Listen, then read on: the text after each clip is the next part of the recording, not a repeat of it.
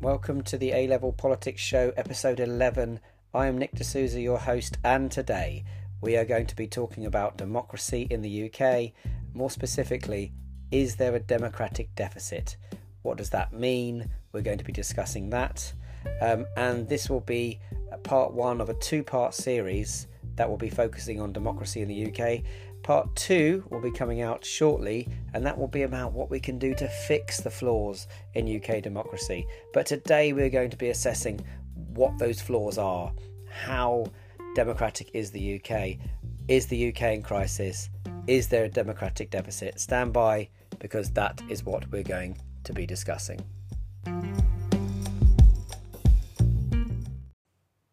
So what is a democratic deficit?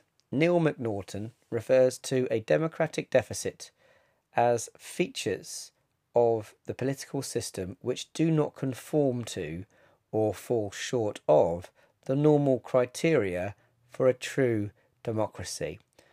What does that mean? Well, it means that in any democracy you have certain pillars, certain tenets, certain things about that democracy that you hold dear.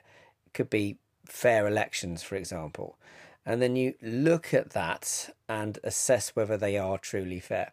So what we are going to be doing is looking at several key features of UK democracy and deciding whether they actually work. So the first one we're going to be looking at is pluralism.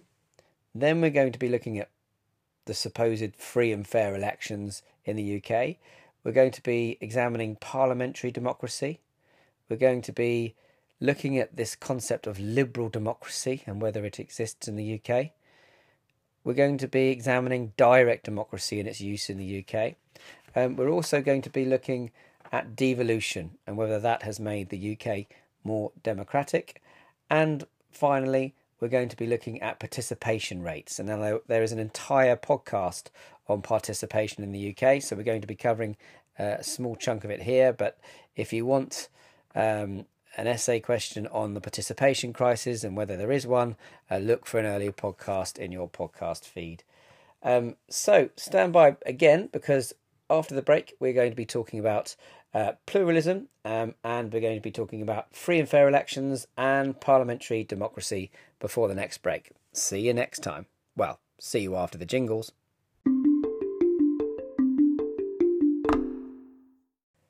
So, as we were saying, there are several features of democracy in the UK which supposedly are supposed to prevent a democratic deficit or a crisis in democracy.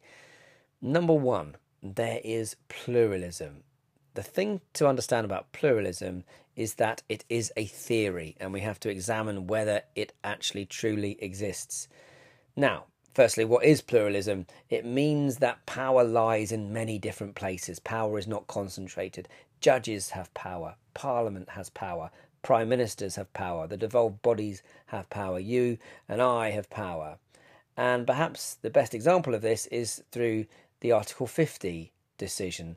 Article 50 being that mechanism by which the UK notifies the EU of its intention to leave the EU. Who was involved in that decision? The answer is many, many different groups. We had millions of people voting in a referendum on it. We had Parliament voting on it. We had a Prime Minister trying to trigger it on it by itself. We had the Supreme Court weighing in and deciding who has the right to trigger Article 50. And so all of those people are involved in that decision. So this example shows how no single person, group or individual has too much power in the UK. However, as I said, pluralism is just a theory. And I've given an example of how you could argue that it exists in practice. However, the UK is far from having a healthy pluralist democracy.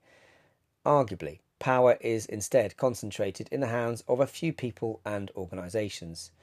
This is the theory of elitism and was shown by the dominance of the so-called Eton set in the Cameron government. The Eton set being individuals who attended Eton, and there were quite a lot of those individuals in the Cameron government.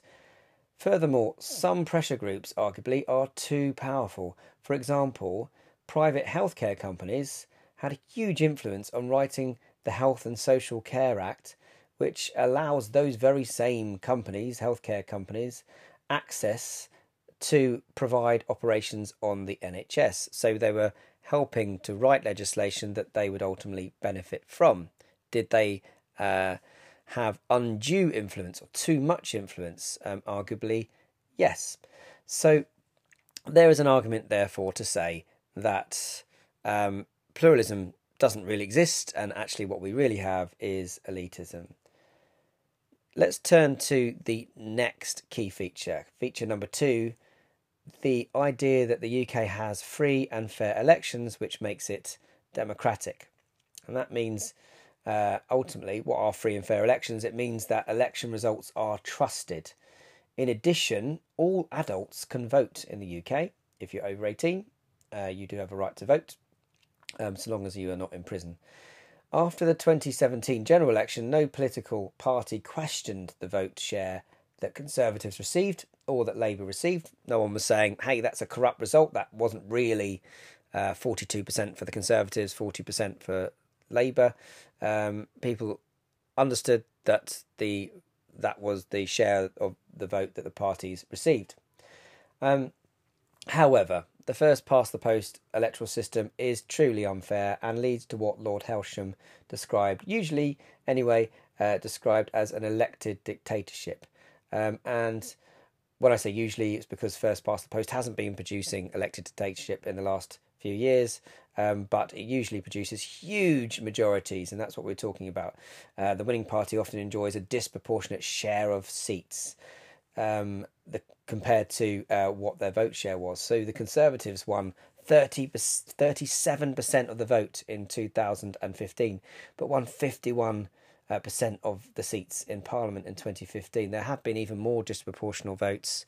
For example, you have the 2005 victory for Labour. They only won 35% of the vote, but they got 55% of the seats. It's called a winner's bonus. We're going to go into this in more detail when we do a podcast on electoral systems and first past the post. But ultimately, if you win by one vote, then you win a seat in that particular area. So if you manage to get lots of concentration of votes in one area, you're going to be more likely to win it. And usually it's only Labour and Conservative that can get a concentration of supporters in one area. Places like where I live, Streatham, has a strong concentration of Labour supporters, and it is a safe Labour seat. And there are many other safe Conservative seats. And what we mean by safe seats is that basically they're uncompetitive. Basically, we already know the winner pretty much before the general election has started. Is this really fair? Are people being truly represented? And my argument is very strongly that they are not. But more on first past the post in a forthcoming podcast. We now move to parliamentary democracy. We'll come to that after the break.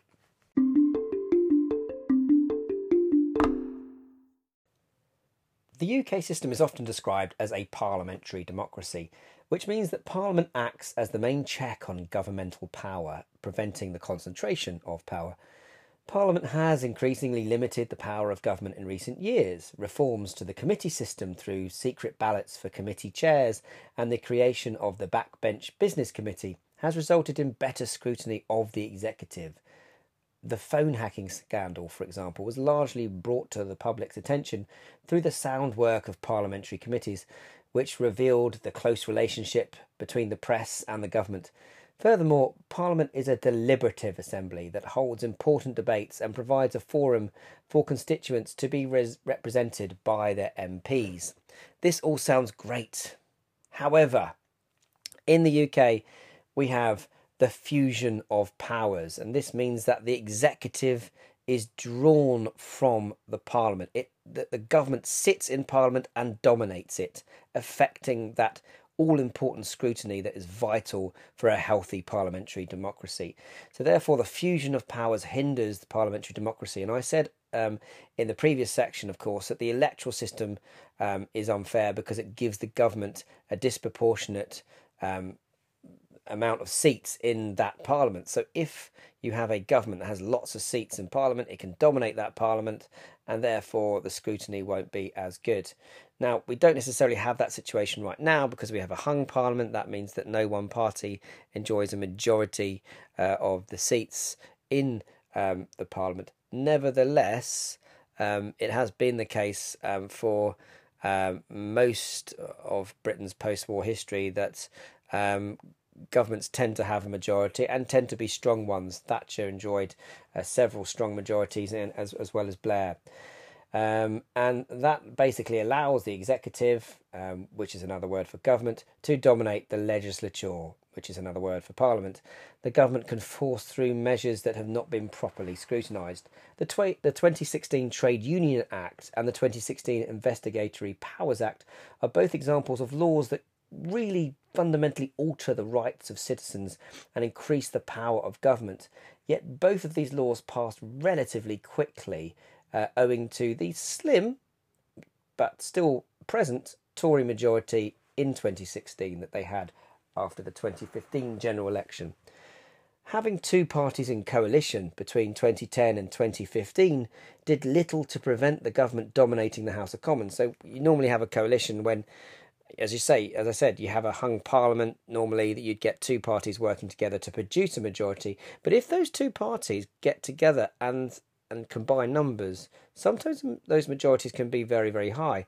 And in 2010, that was the case when the Liberal Democrats and Conservatives formed a coalition, and they were able to pass quite important legislation in the 5 years that coalition ran for. Witness how quickly the government pushed through plans on scrapping building schools for the future, a scheme to basically build lots of schools and develop old crumbling ones. The House of Lords as well is unelected. So if we're talking about true parliamentary democracy, we have to look at both chambers in Parliament, and one half of Parliament is completely unelected. Some peers are there because of their birth, they're hereditary. Not many more left now, only 92, but still, we still have hereditary peers in the House of Lords. And that House of Lords is also weak. It can only delay legislation. And this weakness means that the government can push through its agenda relatively easily if it has a majority in the House of Commons. The Conservative government under David Cameron also tried to pack the Lords with over 200 of its own supporters, meaning it is less likely to stand up to the House of Commons. Now, that's not necessarily, let's not take that too far, because the House of Lords is also a hung chamber, as in there's no one party that dominates, and it has crossbenchers, making that chamber pretty independent. Crossbenchers are peers that sit in the House of Lords that have no party allegiance. Nevertheless, the limited powers of the House of Lords means that governments often get their way. And so we can also perhaps conclude that there is a deficit here. Parliamentary democracy is not necessarily working as it should, or it doesn't work particularly well when there are strong majorities, and we just happen to be in an era where we don't have strong majorities. Let's now turn to the other form of the other two forms of democracy that we're going to discuss. We've looked at parliamentary democracy. Now we're going to look at liberal democracy and how it operates in the UK. This is the fourth sort of feature that we're going to examine. In most Western democracies, liberal democracy sits alongside representative democracy. Liberal democracy has a number of attributes, including a free press and media. The government does not control what newspapers print. In a liberal democracy, therefore, the government is limited in how it interferes in your life, and it follows the rule of law. That's a key pillar of the UK Constitution, which means that no one is deemed above or below the law. That means that even politicians can be prosecuted for breaking the law, or they can be questioned by police, as Tony Blair was after the Cash for Honours scandal. By extension, corrupt practices are punished. Several MPs were forced to resign over the expenses scandal, and David Chater, among others, a former Labour MP, was imprisoned over this. In June 2017, the Conservative candidate for South Thanet, a member of his staff and a Tory election organiser, were charged over allegations of illegal election spending during the party's 2015 campaign to win that seat. That demonstrates that liberal democracy is working well because corruption is punished. Any liberal democracy also requires the protection of civil liberties, such as the freedom to demonstrate. The Human Rights Act allows citizens to use UK courts to protect their rights under the European Convention on Human Rights, not an EU body, by the way. More on that in another podcast. Let me give an example of how people have accessed their rights using the Human Rights Act. An elderly couple were reunited after courts ruled placing them in separate care homes infringed their right to a family life guaranteed by the ECHR, and that local authority had to then place that elderly couple in the same care home. Meanwhile, the Freedom of Information Act allows citizens to request information that the government holds on them, and journalists have been able to use that act to request information on things like sensitive arms deals to Saudi Arabia and so on. Even if they haven't always been successful in getting that information, that act exists and can help journalists in pursuing the truth and speaking truth to power. So all of these attributes, whether it's a free press, whether it's a limited government, whether it's rules are followed through the rule of law, whether that is ensuring that rights are protected, whether that is ensuring that corruption is punished, it appears that the UK has a thriving liberal democracy. Or does it? The government is neither as liberal or as limited as it ought to be. Stuart Weir writes that the rule of law is what the government says it is. What that means is because the government can dominate Parliament, often with strong parliamentary majorities as a result of first past the post, it can control what the law is because Parliament writes the law and government dominates it.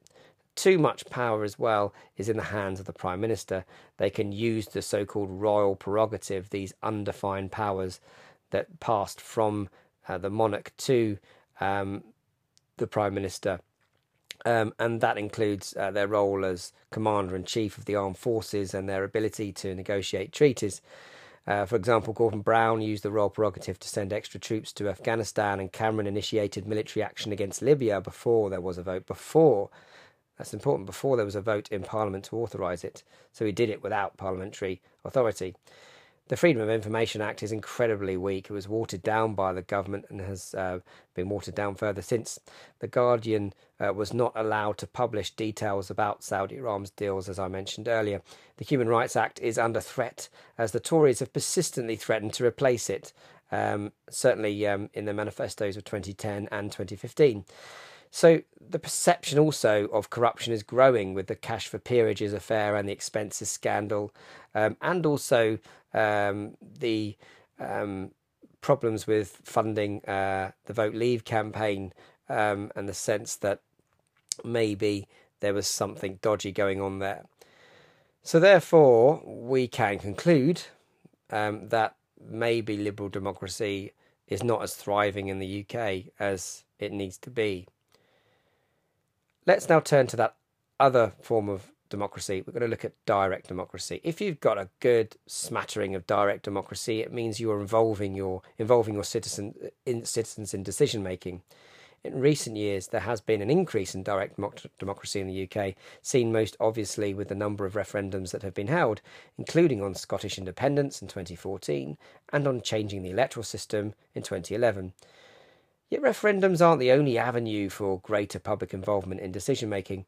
The right to recall wayward MPs has been introduced. Online consultation by government is now routine, as shown when the London Mayor consulted on banning smoking in pubs. There's also the possibility for ground-up pressure through the explosion of e-petition use.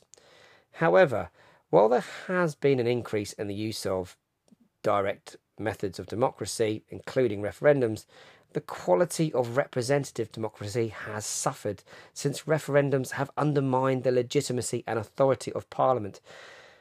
In the Article 50 vote, MPs largely voted in favour of giving the Prime Minister authority to signal Britain's withdrawal from the EU, even though many of those MPs initially voted to remain in that referendum. Suggests that they were essentially just simply following through on that referendum result, or at least attempting to. Things have changed since then. But doesn't that mean that Parliament is simply following rather than shaping public discourse? And here, I think the problem with democracy is laid bare in the UK, because you might have lots of one particular type of democracy, but that might interfere with another type of democracy. So the more direct democracy you have, you might say, well, that shows we don't have a democratic deficit. But if that comes at the expense of deliberation, of careful consideration of bills, of the parliamentary procedures that have been in place for many, many years, of the job of the MP, which is to represent their constituency, then maybe we've got one democracy colliding, one type of democracy colliding with another type of democracy, which has the net effect of undermining democracy in the UK by producing more tension, both in the political system and in society. So, after the break, we're going to be talking about devolution, and we're going to be talking about participation. See you then.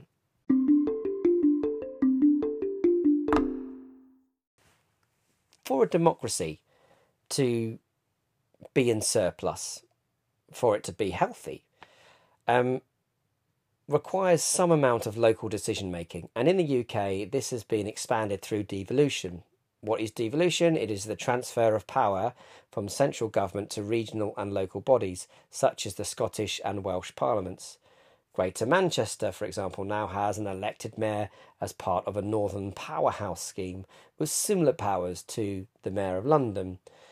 This has been an ongoing process, this process of devolution, for the last 21 or so years.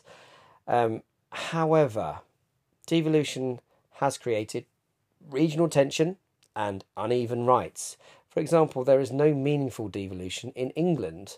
Devolution has been asymmetric.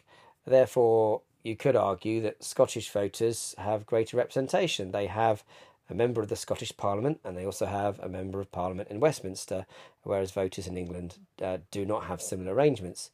The metro regions, or so called, have different powers, or differing powers, and small budgets. Some 85% of local council budgets come from central government, which direct the councils on how they want them to spend that money. Is that real local decision making, or is that government pulling the strings? Thus, the democratic ideal of having decisions taken at a local level as possible is far from reality. The UK remains the most centralised state in the developed world. Now let's turn to our final feature that we're going to be looking at. There are many other features we can examine, but we're going to look lastly at participation. And as I said previously, there is another podcast on this, so look it up. As is the case with any democracy, healthy participation of citizens in both decision making and electing decision makers is vital to maintain legitimacy. There is some evidence that participation in politics is increasing, especially when looking at the non-traditional forms of participation, people joining pressure groups and signing e-petitions, such as the one to prevent Trump receiving a state visit. Traditional forms of participation, such as voting, has also appeared to have made a comeback. Turnout at the 2015 general election reached 66% and rose to 69% in 2017. Referendums on big matters like the Scottish independence plebiscite and Brexit topped over 70% turnout. However, many of the problems outlined in the previous sections on this podcast, especially the electoral system, have contributed to voter apathy. General election turnout is low compared to other democracies. There was only 61% turnout in 2005, 65% turnout in 2010. And arguably collective civic engagement is declining. Only 1% of the electorate as well are members of a political party. It's too early perhaps to suggest there has been an increase in participation post-Brexit. There has been an increase in anger, but once that issue is dealt with in one way or the other, will we still see the level of interest in, say, e-petitions and the rest of it? I'm not entirely sure. So after the break, we will make some conclusions.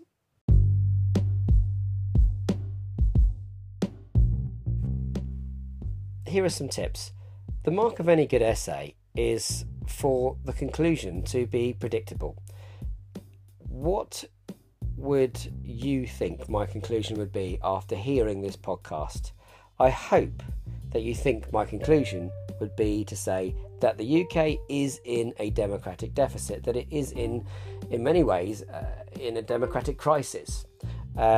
Because my counter arguments were always negative. I would talk about a feature and then I would dismiss that and say, actually, that isn't working as well as you think it is.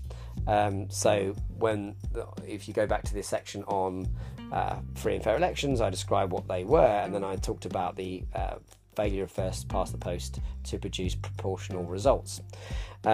Therefore, I think it's fairly obvious what my conclusion is, and it's obvious from the counter arguments that I've used. So my tip to you is, in any essay, is to ensure that your counter arguments are what you think, and that you spell out what you think in the beginning of your essay. You give the contrasting argument at the start of each paragraph, and then you dismiss it with your own counter arguments that should match what you said in the beginning in your introduction, and then you get to your conclusion at the end and you just simply summarize what your essay has said.